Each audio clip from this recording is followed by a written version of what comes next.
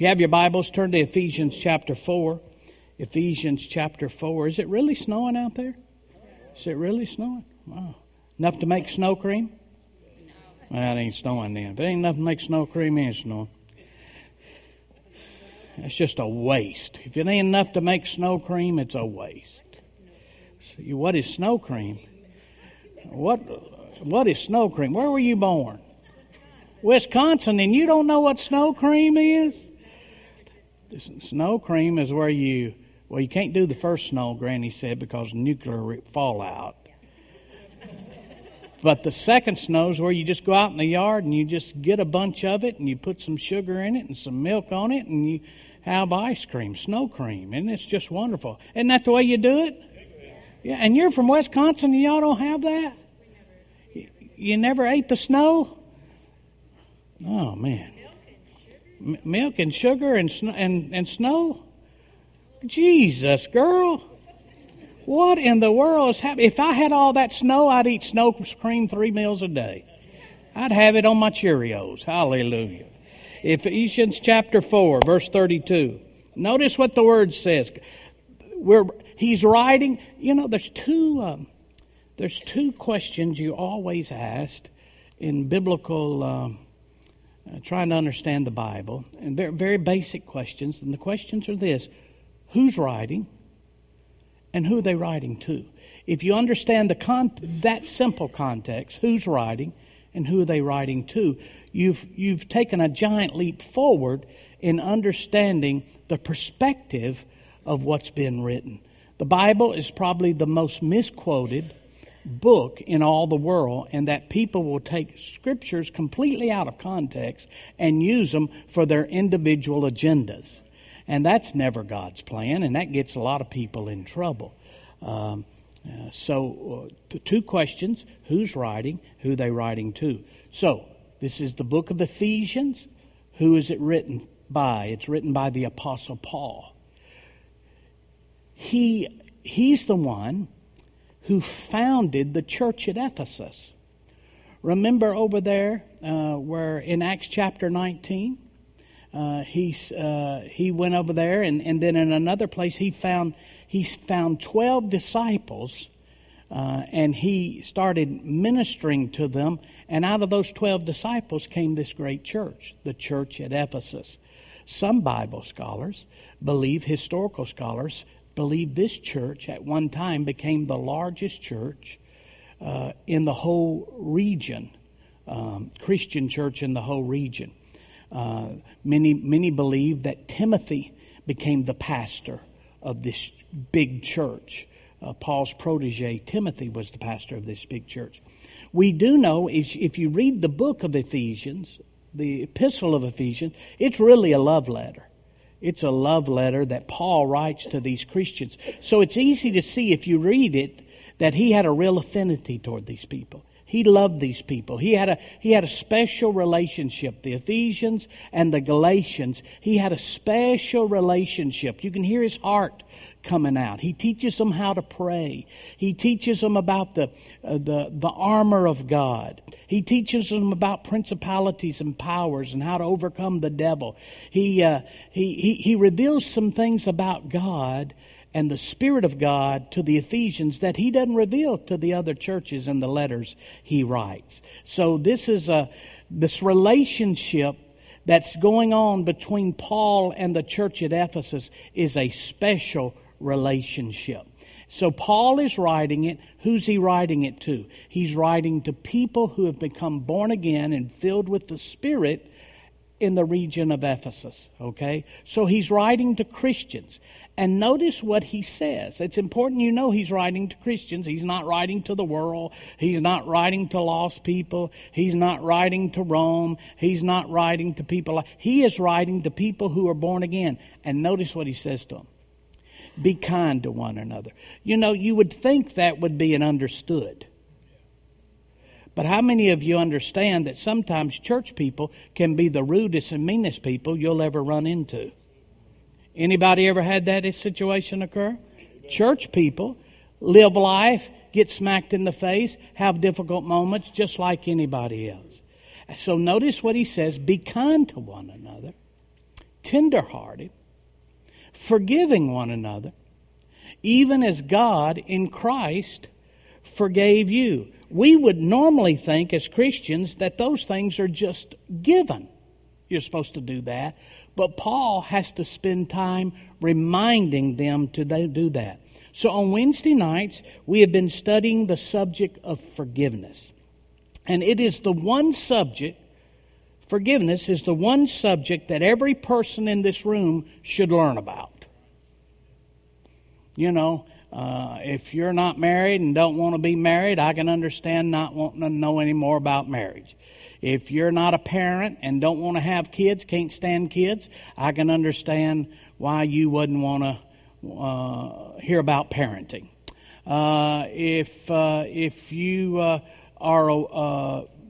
If we're ministering to widows and you've never lost a spouse before, or widowers, I can understand why you could get bored listening to a message about widows or widowers and how God ministers to those and has a special place in His heart to those people. But this is a message, forgiveness, that it touches everybody. Every one of us need to know about the subject of forgiveness. Why? Because each of us, every one of us in this room, me, you, everybody in this room included, will have the opportunity to either exercise forgiveness or live in unforgiveness. And it almost happens just continually. You hang around enough people long enough, somebody's going to do you wrong. Somebody's going to rub you wrong. Somebody's going to misunderstand you or miscommunicate with you or take something from you or take you for granted or something of that nature. Every one of us from time to time are going to have the opportunity to either walk in forgiveness or walk in unforgiveness. Now, last week we talked about some forgiveness myths or myths that people have about forgiveness. Myth number one is that forgiveness should be easy for every Christian. Because we're a Christian, we got Jesus in our heart, it should be easy to forgive. Phooey, phooey, phooey, phooey. When people do you wrong, just because you're a Christian doesn't make it easy to forgive. Can anybody agree with that? Whether you're a Christian or not, it still hurts. When people abuse you, when they misuse you, when they falsely accuse you, it doesn't make any difference how much Jesus lives in your heart or how much you speak in tongues or how many Bible verses you can read or how great you can sing. If people have done you wrong, it stings. So it's a myth to think that forgiveness is easy for Christians. Myth number two is that forgiveness is optional. For a Christian, it's not optional. We have one choice. And that's to forgive. Now, you can choose the other, but that's not the right way for Christians. Look at Matthew chapter 6. Look at Matthew chapter 6. Turn over to Matthew chapter 6, verse number 14 and 15. This is what Jesus said. Matthew chapter 6, verse 14 and 15. If you forgive men their trespasses, your heavenly Father will also forgive you. Well, that sounds wonderful, doesn't it? But look at verse 15. But if you do not forgive men their trespasses, what does it say? He won't forgive. Now, see, we don't even understand that side of God. We don't understand that side of God. The Bible says if you forgive men, God will forgive you. If you don't forgive them, He doesn't have to forgive you. He doesn't have to forgive you. You say, oh, you really believe that? Well, that's what He said. I mean, that's what He said. Can't pick and choose what you're going to believe. That's what He said. I'll share another scripture with you here in just a few moments, and we'll talk a little bit about this. It's not that He doesn't want to. It's that we put a distance between Him and us, and He's not able to. Okay? It's not that He doesn't want to. It's that He's not able to. Okay? Here's another myth. Myth number 3. Forgiveness requires reconciliation. God calls us to forgive those who hurt us, but settling our differences or restoring a friendship to its original friendly condition isn't always possible. Let me repeat that. God calls us to forgive those who hurt us, but settling our differences or restoring a friendship to its original friendly condition isn't always possible. You understand, a conflict generally doesn't just involve us. If reconciliation was only dependent upon me, then I can be reconciled. But a conflict usually involves two parties. And I can't control how the other party's going to feel. I can't control how they're going to act. I can't control how they're going to respond. And if we have to be reconciled, if we have to be buds again for it to be considered forgiveness, sometimes that happens. And if it happens, wonderful. But sometimes the injury is so severe and the pain is so difficult and the distance needed to bring about healing for both parties is so wide that those two parties can never get back to where they were. So reconciliation is not a necessary ingredient for forgiveness. There have been people in my life that have falsely accused me and stolen from me. I forgive them. I don't talk about it anymore. I don't bring it up anymore. Very few people know about it, and if they knew about it, it was years ago they knew about it because it's not a part of our life. We've forgiven them. But I'm not buds with them. And I'm not in business with them any longer. You see, reconciliation to the level that it once was is not possible. But forgiveness is. Okay? And I hear this all the time. I hear this, somebody steals from an employer. I've had employers come to me. What do I need to do, Pastor? This guy stole from me. He lied on his time sheet. He lied on his time clock. He took things from the company, and we caught him, and I fired him, had to let him go. And then now he comes back and says, if you're a Christian, you forgive me, you'll hire me back. That's not true at all. Reconciliation sometimes is not possible, but you can still forgive. Okay, everybody with me? Boy, y'all are excited tonight. Y'all about to shout me down. I can't believe it, really. Myth number 4. Forgiveness requires an apology. That's a myth. It's wonderful. It's really wonderful if somebody apologizes. It's really wonderful if somebody has done you wrong and they realize they've done you wrong and shows remorse for what they did. It's really great if somebody has messed you over and said things or done things or abused you, and then the Spirit of God comes upon them and they break in repentance and they come back to you and humbly repent. That's wonderful when it happens. But whether it happens or doesn't, we are required to forgive them. You see? How many times have we heard this? Well, if they'd apologize, I'd feel better about it and I could forgive them. They just say they're sorry. I'd feel better about it and I can forgive them. No, we can forgive those who don't apologize because we recognize what is sufficient for us is not the correct behavior of someone else, but the grace that God gives us. Amen. See, God sent Jesus, and Jesus died for us. He paid the price for our forgiveness while we were yet sinners. He didn't pay the price once we apologized. He paid the price for us while we were yet sinners. So if you're waiting for somebody to say they're sorry, if you're waiting for somebody to make the first step and feel remorseful about what they've done to you before you feel a release to forgive them, you are waiting too long. Because we are to forgive because of what Jesus did for us, not because of what they in turn do to us. Wonder if that person dies and can never apologize to you. Are you just going to live the rest of your life holding a grudge against them because they didn't apologize? You see, forgiveness, it's a myth for people to have to apologize before we forgive them.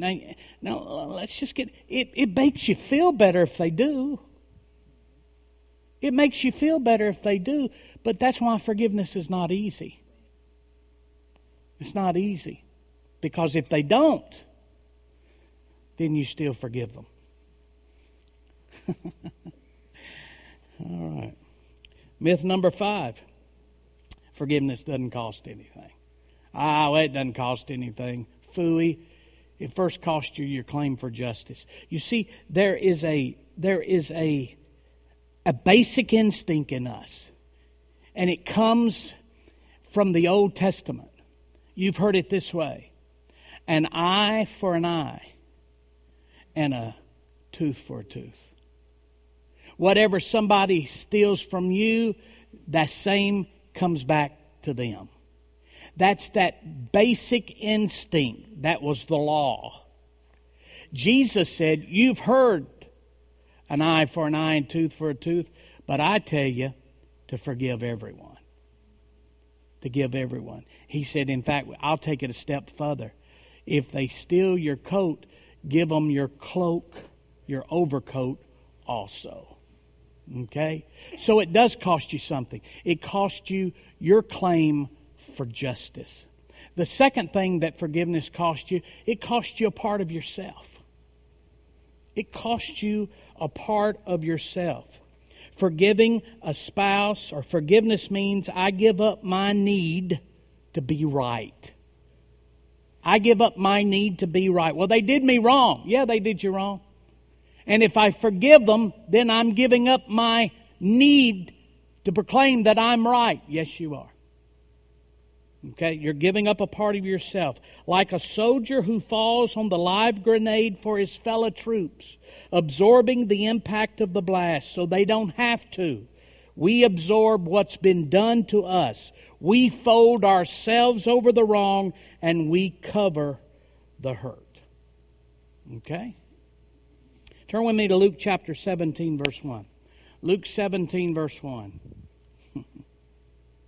Luke 17, verse number 1. Look what he said. Jesus said to the disciples. Now who's talking? Jesus. Who's he talking to? Disciples. He's talking to his followers. The word disciple means a committed follower. So who's he talking to? Committed followers. And notice what he says. It's impossible that no offenses should come, but woe to him through whom they do come. Now what is he saying to his committed followers? You love me? Here's what he's saying. You love me. You're following me. You're obeying me. You know my word. You've been used in the gifts of the Spirit. I have poured my blessings out upon you. You've seen things and heard things from me that no other person's ever heard. We have a close relationship more than anybody else because you're a committed follower. But it doesn't make any difference how close you are to me. You can't live life without people doing you wrong. I hear this all the time. Well, ever since I've met Jesus, I've just run into people that do me wrong all the time. Well, Jesus said it's impossible. Who did he say it to? His disciples. He didn't say it to the backsliders. He didn't say it to the lost.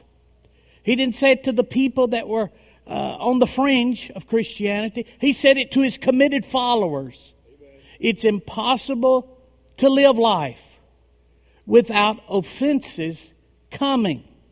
It's just going to happen. And when relational conflict occurs, we have a choice. It's going to happen, and when it occurs, we have a choice. We can either walk in forgiveness or we can walk in unforgiveness.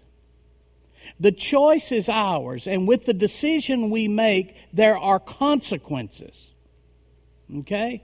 Number one, if we choose to walk in forgiveness, and really that means, what do you mean walk in forgiveness? Choosing to release the offender from the injury against us. Choosing to release the offender from the injury against us. If we choose to walk in forgiveness and release them for what they did to us, the peace of God will fill us. If we choose to walk in unforgiveness, and what is unforgiveness? It's seeking revenge or holding an offense against our offender. Okay? If we choose to walk in that, listen, we grieve the Holy Spirit and open the door for bitterness in our hearts. Now, here's what's crazy. You've heard it before. People said this. Having unforgiveness in my heart towards somebody else is like me drinking poison and thinking it's going to hurt them. It's not going to hurt them. It's hurting them. Walking, and notice what? If we choose to walk in unforgiveness, well, I just can't forgive them. I don't care what you say, Pastor. I can't forgive them. Well, here's the result of that. Remember, you got a decision to make. You can walk in it or not walk in it, but whatever decision you make has consequences. And if you choose to walk in forgiveness, though it's not easy, and though it's not, it can be difficult at times, if you choose to walk in it, the peace of God will fill you. But if you choose not to walk in forgiveness, and you choose unforgiveness as the path, notice what will happen. You grieve the Holy Spirit and open the door for bitterness to flood your heart. Now, let me talk about this for a second. The consequences of harboring unforgiveness. The consequences of... Notice what he says. You grieve the Holy Spirit. You grieve the Holy Spirit. Let me give you the scripture for that. Turn with me back to Ephesians chapter 4. I'll close with this. Ephesians chapter 4, verse number 30. Now understand, people do us wrong. I'm going to tell you, it's tough. I've had some people in my past and here's what's tough, is the people you've done the most for. And they do you wrong. Now, that's tough to forgive those people. You know, I'll forgive them after I whoop them. I'd like to just whoop them first and I can forgive them second, you know. But you can't do that. Look what it says, verse 30, Ephesians chapter 4. Who's he writing to? Paul's writing to Christians at Ephesus. Do not grieve. The word grieve there is unique. It comes from the Greek word lupe, which means to devastate. It means to shock. It means to bring heartache. And listen to it. It's literally, the word grieve comes from the Koine Greek word about a relationship between a husband and a wife, and one of the partners has been unfaithful to the other. And the word that's what the word is used for, that the spouse who has been offended, the spouse who has been done wrong, the spouse who has been betrayed is shocked. They are devastated. They are broken. It's a heartbreak. So listen to what Paul's saying. He's saying here, do not break the heart. Do not devastate this relationship that you have with the Holy Spirit. Do you realize the precious Holy Spirit is so in love with you? He is in love with you. He watched over you last night when you were helpless, alone, asleep. He's watched over you all day. He's tried to care for you all day. He's brought some things to your remembrance all day. He's the one before you even knew Christ that was wooing you to Christ. He was trying to get you. He was flirting with you.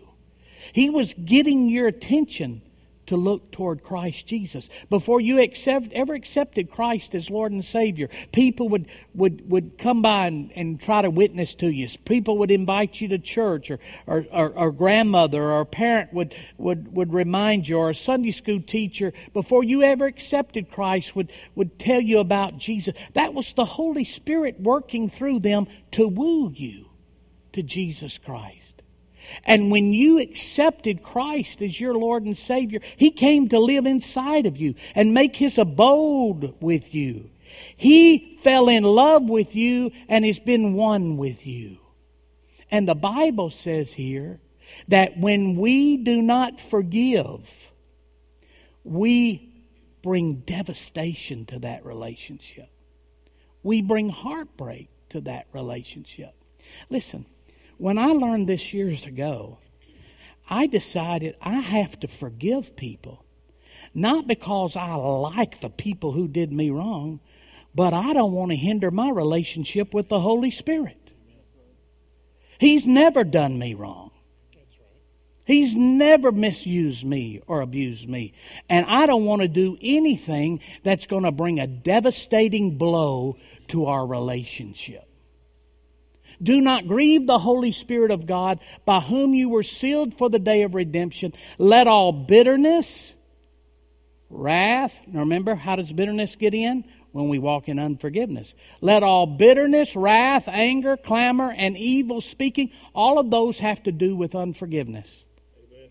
All of those. Wrath, anger, evil speaking, talking about them, telling everybody what they did to them, trying to destroy their reputation because of how they hurt you and injured you, and telling people about it. Let all bitterness, wrath, anger, clamor, and evil speaking be put away from you with all malice or revenge. See, it's talking about unforgiveness. And be kind to one another, tender-hearted, forgiving one another, even as God in Christ forgave you. See, when we won't forgive, when we choose to walk in unforgiveness, see, when people do us wrong, we got a choice. We can forgive them or not forgive them. If we forgive them, peace will flood us. If we don't forgive them, we injure the wonderful relationship we have with the Holy Spirit. And I'm going to tell you, I need the Holy Spirit every day of my life. I need my companion. I need my friend. I need my guide. I need my helpmate. I need the one who knows the end from the beginning. I need the power source from the Heavenly Father. I need Him every day. So nobody doing me wrong can be able to. I refuse to let them, what they did to me, separate me from Him. Okay? See, you might be having a hard time forgiving them, but you got to forgive them if you want to have that good relationship with the Holy Spirit. Okay? Grieve not the Spirit of God. So when we harbor unforgiveness in our heart, we literally have injured our relationship with the Holy Spirit. And here's the sad thing. We are left alone to navigate the hurt by ourselves. See, remember, He's the helper. But if we grieve Him, if we devastate Him, if we injure Him because of our unwillingness to forgive somebody else, then He has to withdraw to some degree. And we have to navigate the hurt alone. But if we'll walk in forgiveness, He will walk with us and bring us comfort and help to be able to do what we think is so impossible to do. Okay. Did I just say I was going to close? I'm going to close with this. The proof of total forgiveness. I think it's the last screen up there, bud. The proof of total forgiveness. How do you know you've really forgiven someone?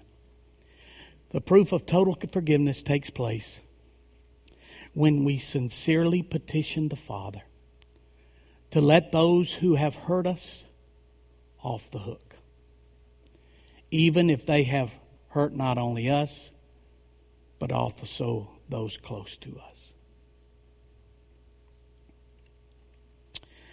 There have been some people that I've encountered over the years that I've helped, and they've turned around and stabbed me in the back or stolen from me or falsely accused me. And you know, I'll be honest with you, I've forgiven them, but in the back of my mind, I knew karma. You're going to reap what you sow, sucker. I forgive you today, but it's coming. And I'll laugh when I see it. Right? I mean, let's just be honest. I forgive them. Yeah, I know I'm supposed to forgive them. I forgive them. But I tell you what, when karma hits them, when they reap what they've sowed, I'll be the first to say, yep, I told you it was going to happen. Yeah, boy, I told you that's what they get right there. God's taking care of me. Yeah. Real total forgiveness happens when you petition the Father to let those who have hurt you off the hook.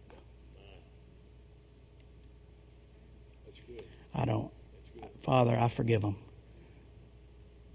Don't let them reap a harvest of bad harvest. They did me wrong.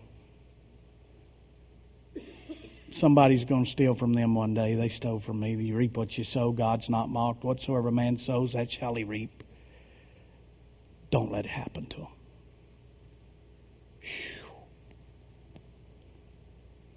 Not only you, but to those whom you love if they've done you wrong. That's real forgiveness. R.T. Kendall, who was pastor of the great Westminster Chapel in England, had some people in his church rise up and falsely accuse him of things which were later found out to be false. And a minister came to him one day, a minister friend came to him and said, was talking, and Pastor Kendall just unloaded. He said, let me tell you what these people did. Let me tell you what these people did. And he told the minister everything the people did. And he said, instead of the minister, who was his friend, putting his hand on his shoulder and says, I understand, you have a right to feel hurt. You have a right to feel bad. Yeah, I understand that. They did you wrong. Instead of the minister doing that, he just looked at Pastor Kendall and he said, well, you know what? Pastor Kendall said, what? He said, you got to forgive them. And he said, it bothered me for 2 or 3 days that my friend was so insensitive to my pain and so insensitive to my hurt and the ordeal that my family had gone through. And he said, after a couple of days, he said, I was driving down the road and I knew I had to forgive them. And I said to the Lord, Lord, I'm asking you to forgive them. And he said immediately, the Lord spoke to me and said, you know what you're asking me to do? And Pastor Kendall said, Lord, I think I do. And he said, the Lord said, you're asking me to let them off the hook. Are you willing for me to forgive them and let them off the hook and they never have to pay the price for what they did to you? And Brother Kendall said, I paused and said, yeah, Lord, I think I can do that. And he said, then the Lord said to me, are you willing to pray that I'll prosper them and bless them instead of punishing them? He said, I had to pause. I'd have probably said, I'll get back with you tomorrow. And he said, he said, yeah, Lord. And he said, the Lord then said this to him. Because you have asked me to bless them instead of curse them, I'm going to bless you double. You know, he kind of did that to Solomon. When Solomon was praying, he said, you didn't ask for things, you asked for wisdom, so I'm going to give you the things also. See? Forgiveness. Every one of us is going to be injured. Every one of us is going to be hurt. We can't live life without somebody doing us wrong. I don't care how close you are to the Lord. And when it happens, you got a choice. We can either walk in forgiveness and let the peace of God fill us, or we can walk in unforgiveness and grieve, injure our relationship with the Holy Spirit and open the door for bitterness in our heart. It's not easy, but we don't have an option if we want to enjoy the goodness of God. Stand with me, would you?